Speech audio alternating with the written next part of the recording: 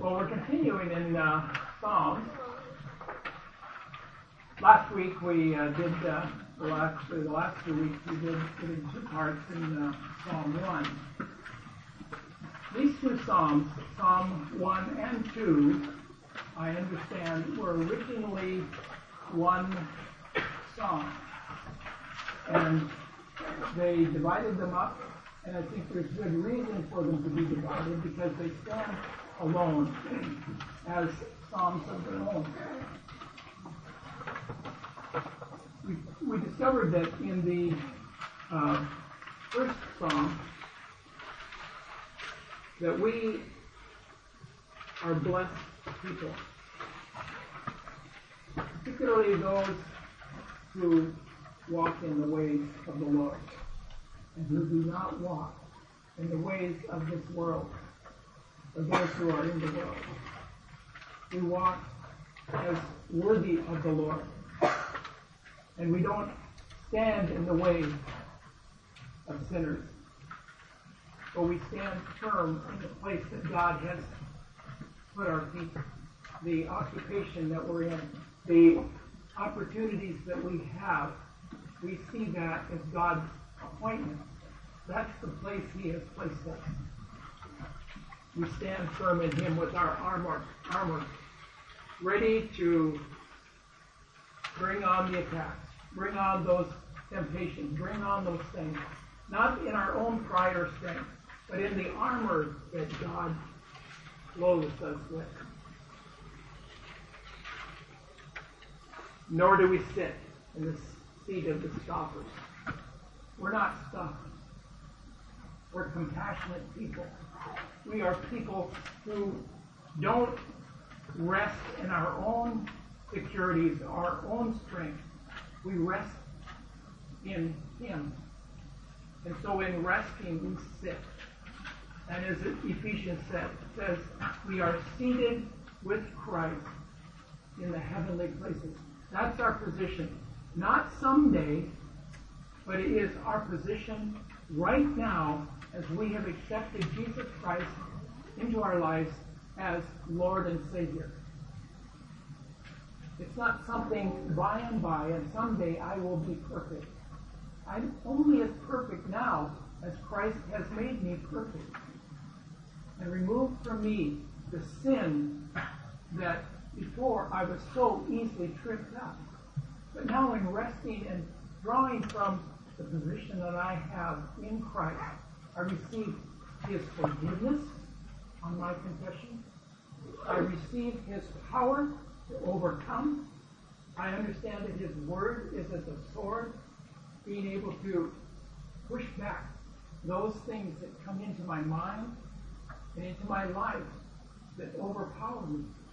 I rest in the Lord. I sit in heavenly places, even though my feet are here on the earth. And that is as Paul says in Romans, it's a reckoning. Maybe some of you don't use that word every day, reckoning. But it means that I consider it. It's a balanced book. It is a position that is already won for me and done for me as I put my trust in Jesus Christ. So I don't become a pawn or as the chaff that the wind drives away. I become like a tree. We talked about trees last week. We will be like trees, planted by streams of water. We draw up that water. Just as Kevin was lying on a rock by the water. I've been up in that place, and there's big trees there too alongside that river, and they're drawn up hundreds of feet in the air. Well, not in the air, but up through the trunk and up to the leaves. These trees are drawing the water miraculously. God invented more trees than He did people. Do you know that? Or He made more trees than there are people. He didn't invent. Well, yes, I guess He did invent, but He made more trees than people. You thought we were the rulers. the commanders of the earth. No, it's the trees. Maybe that's the reason why C.S. Lewis was so fascinated by trees that talk and move and whatever. Anyway, I won't go over Psalm 1 too much more. I'm wasting time. I'm not wasting, but I'm using it. Psalm 2. Let's read that together.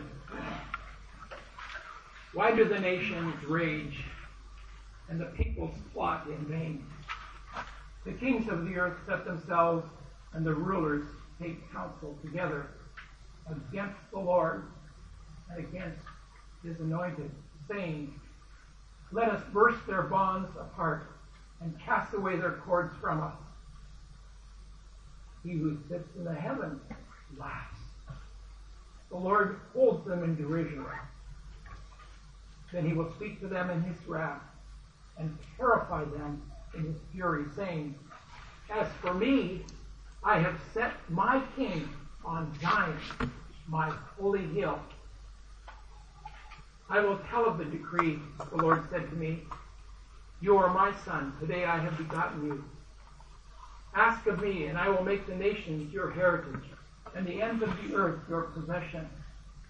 You shall break them with a rod of iron, and dash them in pieces like a potter's vessel.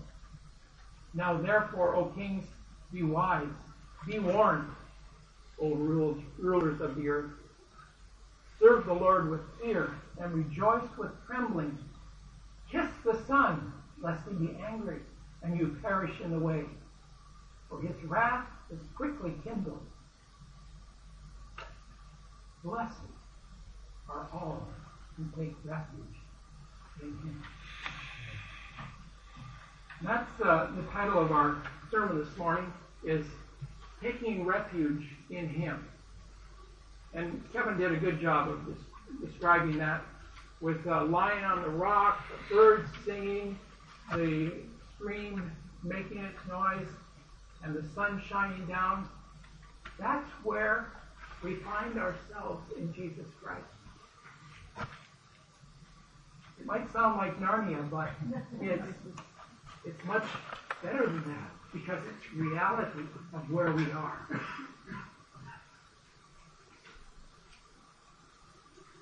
I'm going to be developing this psalm with the 5 W questions.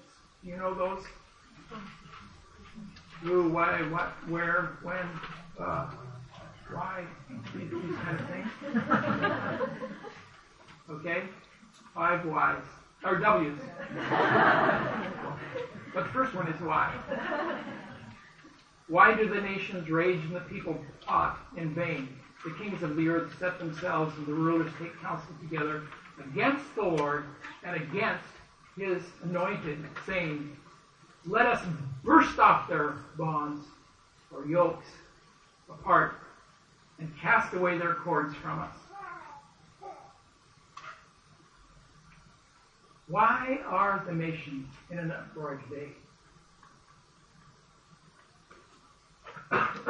We have a TV in our house. We don't use it. It's too big. It came with the house. So normally we've been a family that does not watch TV. But occasionally we do. And of course with the internet and things like that, we have access to the whole world. How many of you felt the earthquake that happened in Taiwan the other day? It wasn't that one? Somebody told me they felt it. There was one in Tokyo too. Okay? But see, we have them all the time, so it doesn't matter. But Taiwan, it was a big one, and we didn't hear about it until later in the day. But we get the news instantly. And how many of you? There's something that's coming to your heart that this world is in trouble. It's constant. It seems like the only news that we get is bad news, troubled news. And so with that inundating us, why not ask that question? Why are the nations in uproar these days? Every day we hear about violence and horror. We hear about decisions that are made to destroy marriages and the fabric that keeps our nations together, our societies together. We hear of shootings and violence and killings that make absolutely no sense. As we went through Genesis last year, that was the pattern. That was what was happening. After the fall of man, or even because of the fall of man, Adam and Eve believed Satan's lie and brought death, sadness. Can you imagine that first couple when their son killed their son? And thought about that? That was a result of their sin. Cain murdered Abel in jealousy over a religious act. The Tower of Babel attempts to bring significance to people so that our name would be great in the earth. And God confused them and scattered them. The wickedness of Noah's generation. I got it, Kate. Noah's generation was judged by the righteous God. And so all but 8 people survived. All, what? Only. All but, okay. You see, I'm not an English teacher, and don't ask me to teach you English. But there were only 8 people left. What a lonely world, bobbing around on this sea, wondering, what's going to happen? Where's the refuge? Where's the rock? And then the ark hits a rock, and they're stopped. But it's on the top of a mountain. And so we have a picture of trouble. Sodom and Gomorrah happened or developed from the descendants of these godly people. Noah's children. Trouble, repeating itself constantly. So what do? We look to our kings. We look to our leaders. We look to those who could lead us and guide us and provide for us prosperity and a peaceful life. The elections are going on in the United States, and they're absolutely ridiculous. A billionaire is saying, he'll provide it all. And another one says, the government will give it all to you. In fact, college students, rush to America. You'll get a free education. They promise all of this. The kings of the earth. But this song says, the kings of the earth set themselves against the Lord, to take counsel against the Lord and against his anointed, saying, let us burst their bonds. Or, as another translation says, their yoke. Let us burst it apart and cast away their cords from us. Reminds me of what says about Jesus had told a parable about a rich man who had 10 servants, and he gave them 10 pieces of money each and asked them to use that for his kingdom. And when he came back, they did not use those talents or those mina for what they were purposed. They used them, but they didn't particularly want. Only brought back what he had and gave it back. Didn't earn anything. Because he said, you are a severe master. And so I put it in a handkerchief and I buried it in the ground. And here it is. I kept it. Aren't I a good boy? No, you're not. You didn't earn anything for what I gave you. If you knew that if you knew that I was a severe man, you would have at least taken it to the bank and gotten some interest. But you did nothing with it. And so the kings of the earth, the rulers, are against the Lord and his anointing. Sin is part of our makeup as human beings. Many of you know that Katie and I took a vacation during the Christmas time. We went home and we visited with our family. In fact, we had a very long Christmas day. We had Christmas here, and then we got on the train and we went down to Narita, and we flew for 10 hours. Having spent Christmas Day, we get there in the morning and we have Christmas again with our kids. What a blessing. We had an opportunity to celebrate the second birthday of our great-grandson. No, not he was great. We are great. We are the great-grandparents of this great-grandson. Isn't he a sweet-looking boy? Oh, you can't see him. Hey, where's he? There he is. Okay. Can you see that?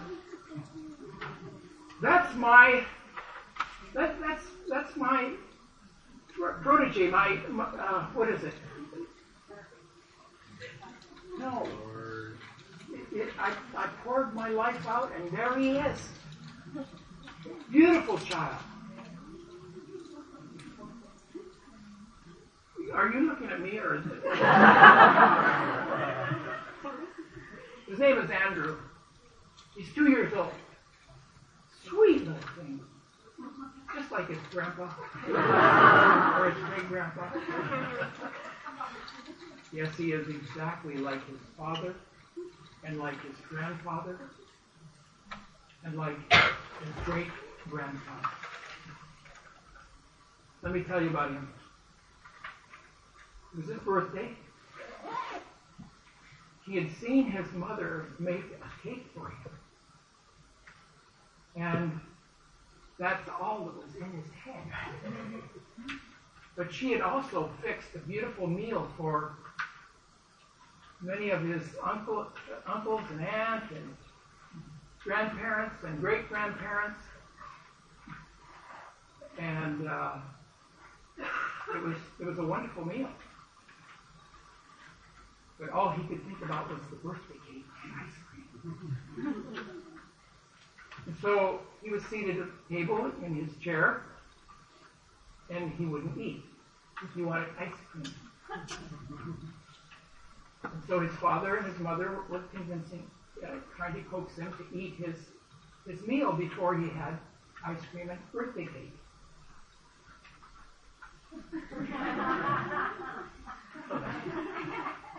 He wouldn't do it. So the aunts and the uncles and the grandparents and great-grandparents, we were all cheering him on. Andrew, open your mouth. Here comes the airplane. Or here comes a train. He wouldn't. He resisted and resisted. And it wasn't until his dad picked him up out of the chair and disciplined him, put him back there, they began to eat. Slowly, but I want ice cream and cake. Yeah, he is truly my offspring. Well, actually, I could say he's the offspring of Adam. It's his fault. You know, why do we try to make for ourselves all these comforts in life when we don't take care of our hearts and what's in? And that's the effect of what we're seeing on the news, just amplified day after day. Life is hard because of sin. So who is going to solve this problem for us? Verse 4 says, He who sits in the heavens laughs. The Lord holds him in derision.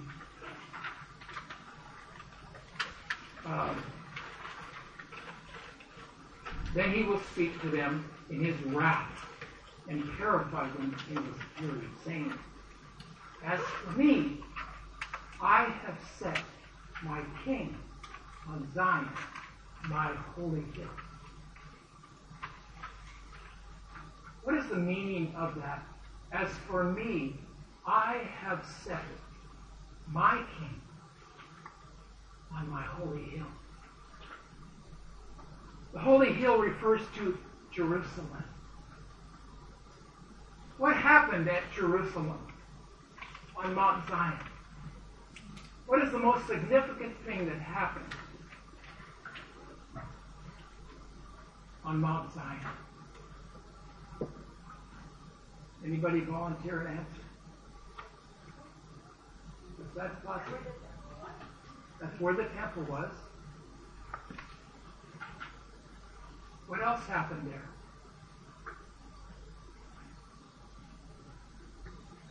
I thought this was famous.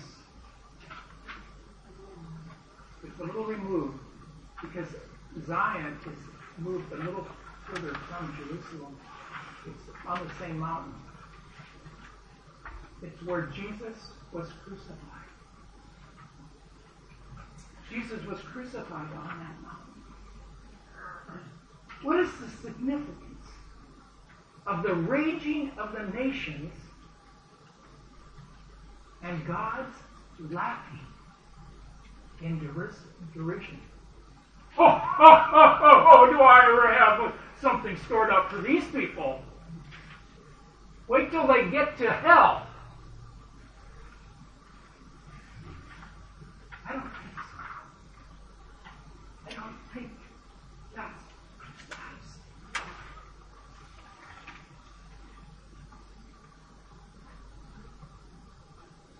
God so loved the world that He gave His only begotten Son. He gave Him freely for us. All who would believe in Him would have everlasting life. That was in God's heart. Remember we talked back in Genesis chapter 3 about an animal that was slain, and God clothed Adam and Eve in their nakedness and their shame and covered them.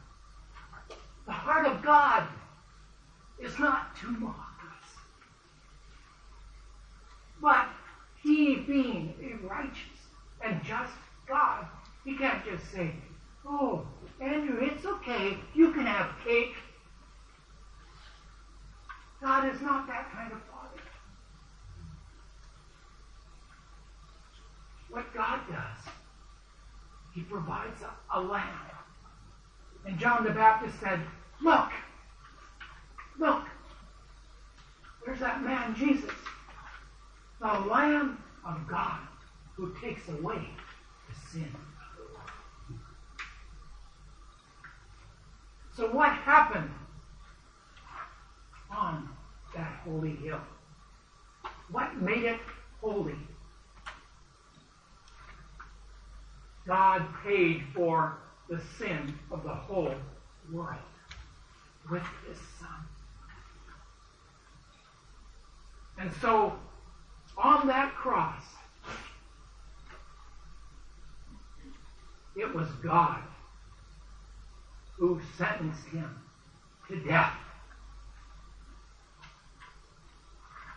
It was God the Father who said all of that evil that is in the world.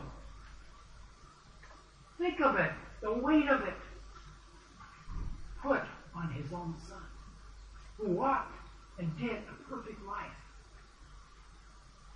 And God struck his Son, like Abraham would have done, with a knife, to do righteousness for us. That's the heart of God. He killed his Son. We say, my sin killed his Son. Yes, it did, but it was actually God who executed it. It wasn't me. It wasn't you. It was the justice and righteousness of God that required a just payment. And that payment was made. That's why God said, I'll take care of this. In his life, he had a solution for man. And it was so simple. And yet we make it such a religious act, impossible to really understand until we read the words of Jesus. And we understand what our sin had done to Jesus and what he had done for us, and taking it away. And we stand free. We stand as righteous. He became sin for us. We just sang. He became sin for us that we might be righteous.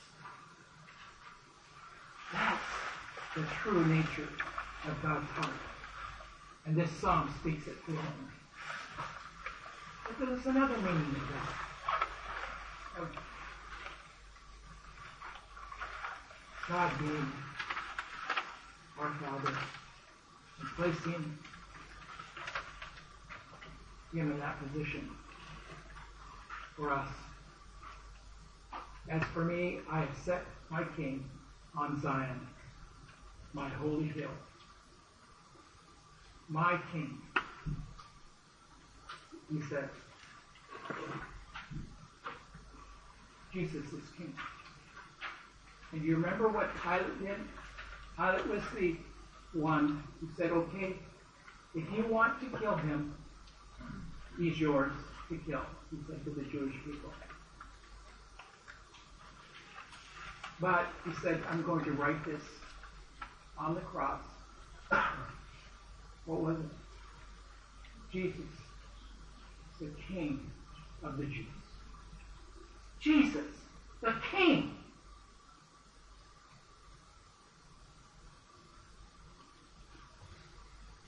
And so the King died. Gave his life for the kingdom. He became our Savior. And he reigns today on our behalf. Because he overcame sin and death by being raised from the dead. God raised him from the dead to prove that he was the righteous one. And in that, we are guaranteed that we also will rise. We will be resurrected because of his resurrection. Not on the basis of our goodness, but on the basis of his being the Lamb of God. And God raised him from the dead. It was a just thing to do. And he preceded us, opening up heaven for us who believe in him. That is the gospel. That is the heart of the gospel. As simple as that. That even a child can understand. God paid through his Son, Jesus Christ. When we recognized and said, it is done, it is finished, it is a complete redemption. That was the Father's heart. Verse 7, it says, and you'll see the names of the Father, Son, and Holy Spirit behind these words. You can't see them. Oh, wow, they are. Yeah, you can't. Right here, it says Son. Sorry about that. Okay, the first set of verses, when it talks about He who sits in the heavens, that's the Father. If you read through this psalm, it's kind of confusing. Who's saying who to what? And these first set of verses is, the Father is saying, He who sits in the heavens and laughs. The Lord holds them in derision. Then he will speak to them, that's the Father. In His wrath, that's the Father. In His fury. And as for me, God says, I have set my King on Zion, on my holy hill. Then the next set of verses. I will tell of the decree. What will He tell? And who will tell it? Jesus. Jesus, the Son, will tell of the decree. And the decree is, the Lord said to me, Jesus, you are my Son. Today I have begotten you. Ask of me, and I will make the nations your heritage, and the ends of the earth your possession. You shall break them with a rod of iron, and dash them in pieces like a potter's vessel.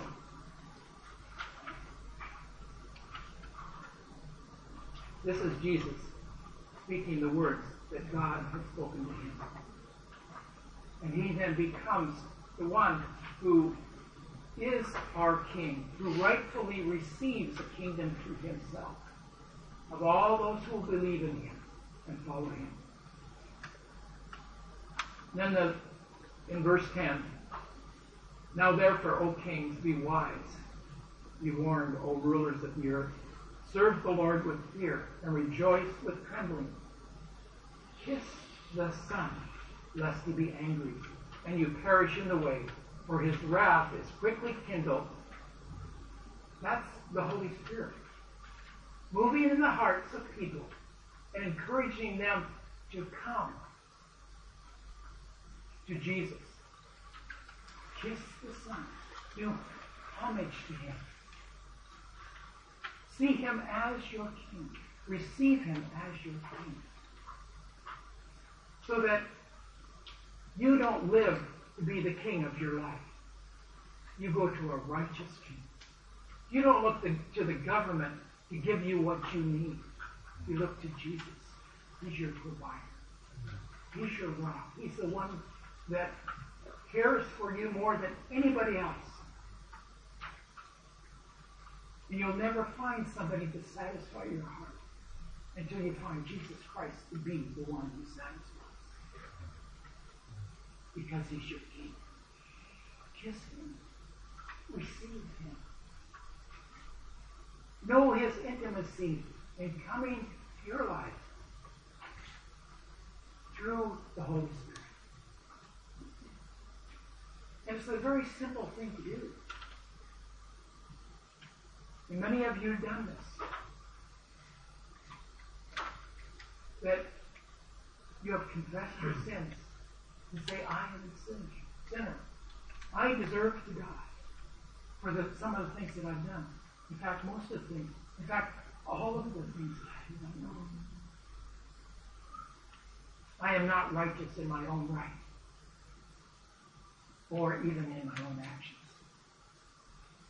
I am unrighteous.